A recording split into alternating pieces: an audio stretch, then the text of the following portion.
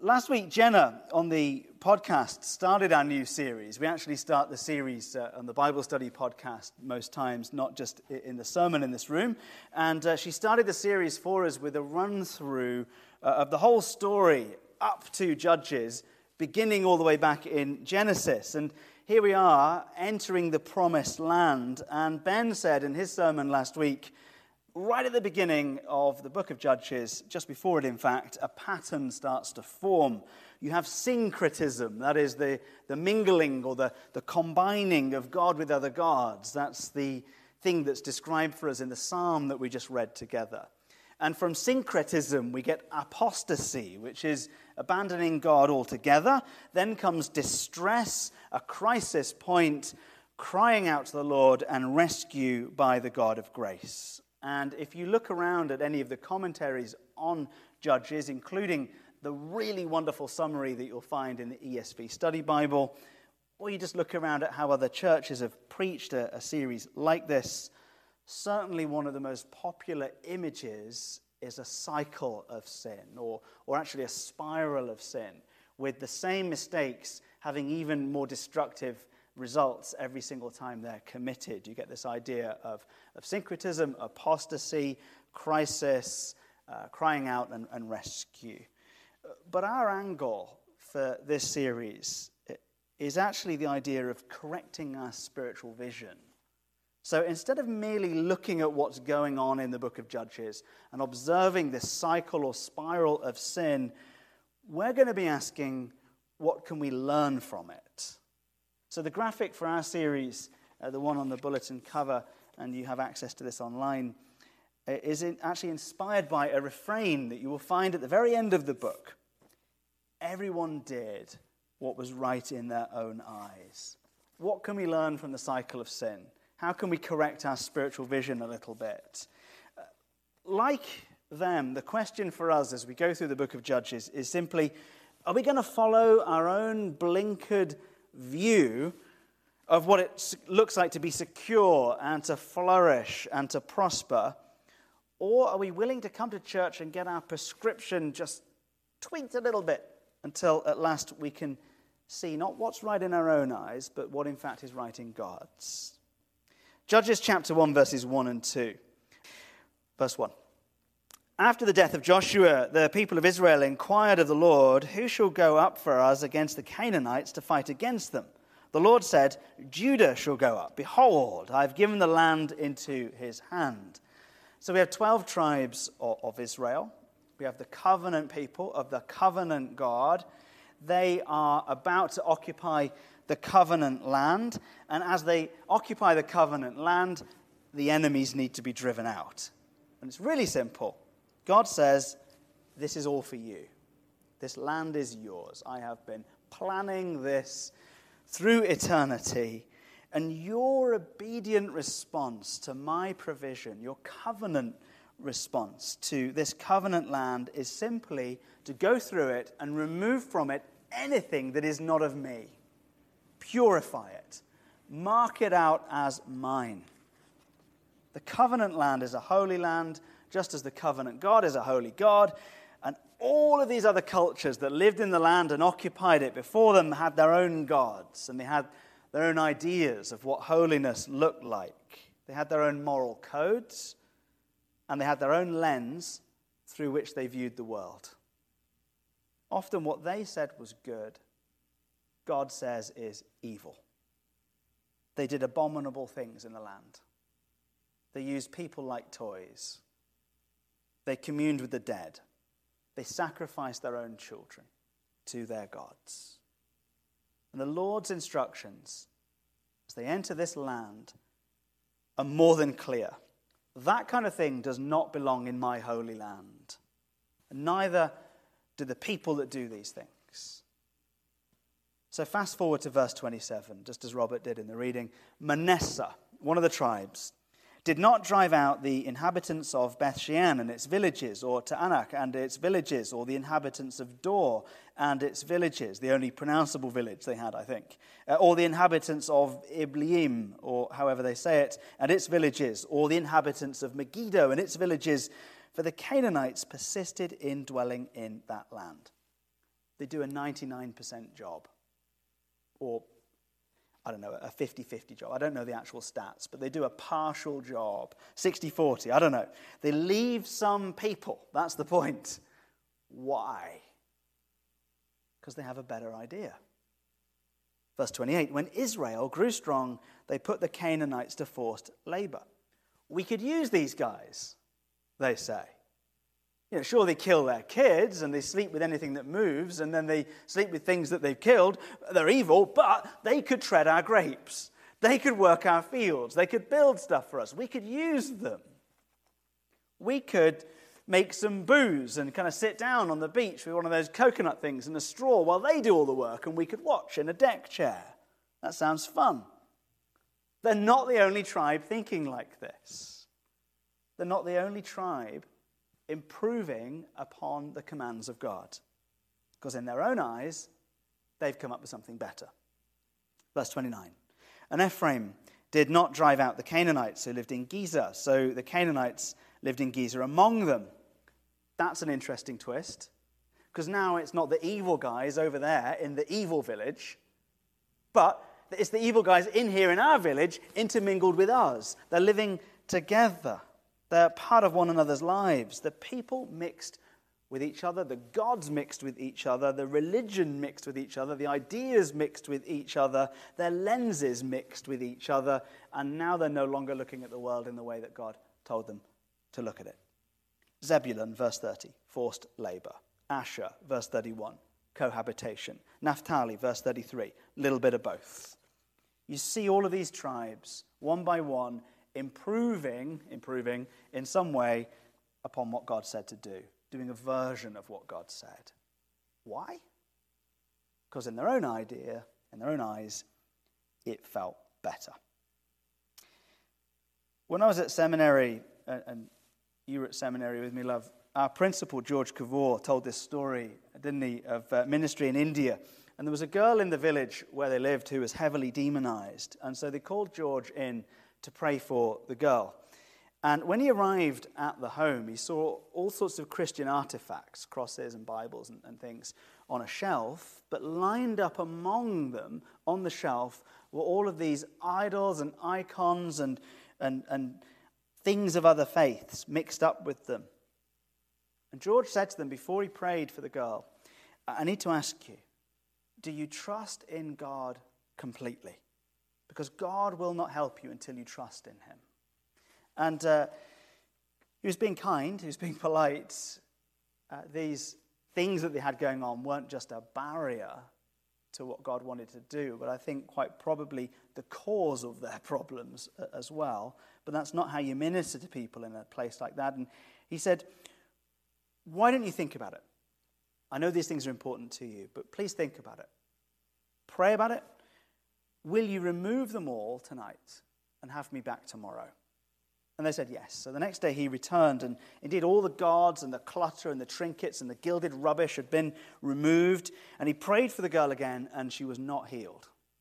And he just felt the Lord saying to him at this point, ask if they've kept anything else behind at all. And they assured him, they said, no, there's nothing, we've got rid of it all. And so he prayed all afternoon, and he felt discouraged, nothing really improved, and he left. But as he was walking away, he said the father of the household, the husband, came running to him alone and said, Pastor, I have to confess to you, my wife has in fact kept one of her gods.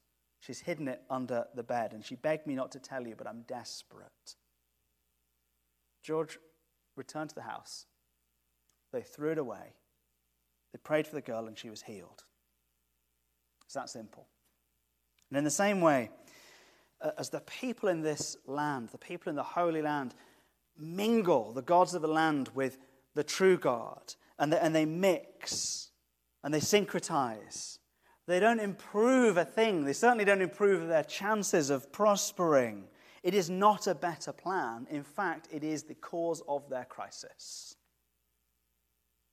Now, we might look at this pattern in Judges and the setting of Judges, or we might look at George's story from India, and you might well say, well, where's the relevance to us? We don't live back then. We don't have golden calves to Baal, and we don't have Asherah poles and fertility idols underneath every tree and high place.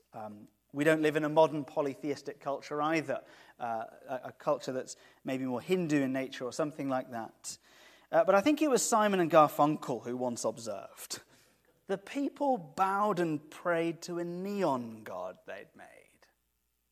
All those ancient idols have their contemporary counterparts. There are things we trust alongside God. There are backup plans hidden under the bed. We have those things. Pensions, properties, investments, insurances. Zooming out, perhaps, from our own personal finances and homes to a national scale, political parties, causes, flags to wave. Many have described some of the strident campaigns of the last 10 years as almost religious in zeal. I'd suggest to you that alongside these contemporary counterparts to the ancient gods, we have now a range of what we might call digital gods as well, not neon gods, but digital ones. Do you panic when you lose your cell phone? Do you feel that same anxiety if you forget your morning prayers or to have a quiet time with the Lord? Often the thing that captivates our hearts today is a device of some kind that was meant to set us free. It's a thing that was supposed to work for us, and we find ourselves chasing after it, just as the Canaanites were meant to work for Manasseh. It's only a matter of time before that situation is switched. This happens to Dan in verse 34, the tribe of Dan. The people of the tribe of Dan, the Amorites, pressed them back into the hill country, for they did not allow them to come down to the plain. They didn't allow them. God sends them into the promised land to banish all of these people from the land, and within a few years, it's flipped. And now you have to stay in the hills, in the dust, while this lot down here farm all the fertile soil in the valley below. Their new friends, with their new gods, are driving them out. It's a counter-offensive by the enemy. The thing that was supposed to set them free now has them enslaved, or at least on the road toward it. So the pattern is established right here in Judges chapter 1. God has a plan. We have a better plan. It goes wrong. Judges chapter 2, verse 1. Now the angel of the Lord went up from Gilgal to Bochim. The angel of the Lord speaks for God, might well be confused with God, might even in fact be a theophany of God himself, we're not sure. He is a terrifying being. As Ben said last week, to be in the presence of God is a terrifying thing. And the response to God, or the response to an angel of God, particularly the angel of the Lord, is always fear. It doesn't get more frightening than this. And he said, I brought you up from Egypt and brought you into the land that I swore to give to your fathers. Is this the angel speaking for God or God himself? It's not clear, but it's terrifying. In verse 2, you shall make no covenant with the inhabitants of this land. You shall break down their altars, not worship at them. But you have not obeyed my voice. What is this you have done? Does that sound familiar? Yeah, it does, doesn't it? What is this you've done? It's the same exact question that we find in Genesis chapter 3 when God confronts Adam and Eve. What have you done? The terrible question that the angel of the Lord asks them suddenly opens up their eyes to the reality of what they're doing, to all of the cataclysmic, cascading consequences of the sin that they've been indulging. Sin feels absolutely amazing right up until the point that we do it. And then it feels absolutely terrifying and we can't believe what we've just done. Josephine's joining me in worship. I hope it comes out on the mic. Sin goes off like a hand grenade when we do it. It's not predictable. It's not proportionate. It's not fair. Sin has this habit of blasting holes in innocent hearts and flying over guilty heads. It's not a precision weapon.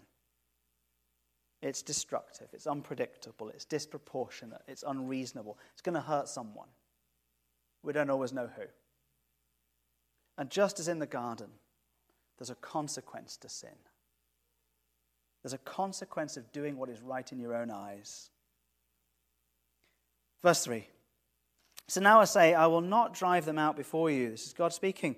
But they shall become thorns in your side, and their God shall become a snare to you. Same language that we just heard in the psalm. A mokesh, a noose around the neck, or a hook in the nose is what they shall be to you. You will become enslaved and addicted to the things that you were meant to rule. You'll be consumed by the things you were meant to consume. Even though, however, right here, there's a tiny kernel of hope. Just a tiny, tiny glimpse of it. In the garden, the first promise that God makes is not to Adam or to Eve, but to the snake. I will crush your head in. In fact, actually, I will use the offspring of Adam and Eve to achieve my purposes, says God in the garden. God will always keep his promises to defeat his enemies.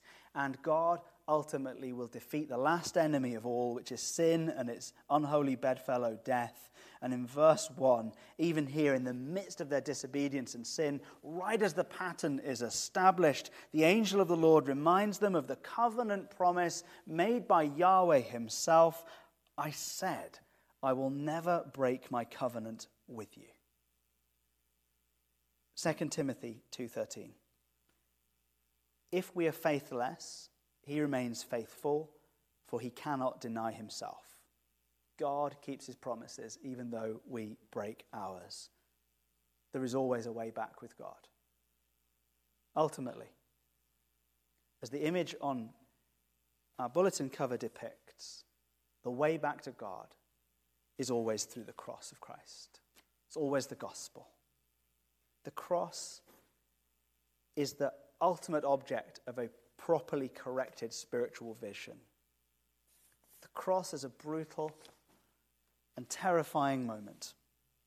To the naked human eye, uncorrected, it looks every bit as foolish as it looks harmful. But this brutal place on Calvary's Hill is the place where sin is done away with once and for all, 100%. Where God himself, on our behalf, provides the faithful response that we've never quite managed for ourselves. God breaks the cycle of sin on the cross. It's ironic. It's deeply ironic. This terrifying theophany or angel of the Lord, this terrifying cross, this crisis, it's always the places and the strategies and the encounters that feel safest to us that become the most dangerous. And it is the places and strategies and encounters that feel the most dangerous that become the most safe. That's how it is with God. That's what only a Christian can see. That is the adjustment that the book of Judges seeks to make to our spiritual vision. Let's pray. Jesus, please continue to correct our vision of you. And please continue to reveal yourself to us in grace. We do repent and lament our own sin and our own better plans and ways. And we do turn to you again, just as the people of God did again and again and again. We thank you, Lord, that your grace abounds and is always ready to meet us. You have, in fact, broken that cycle on the cross already. And we ask that as a people of God, we would live in that freedom and not the old ideas of freedom that we had before. In Jesus' name, amen.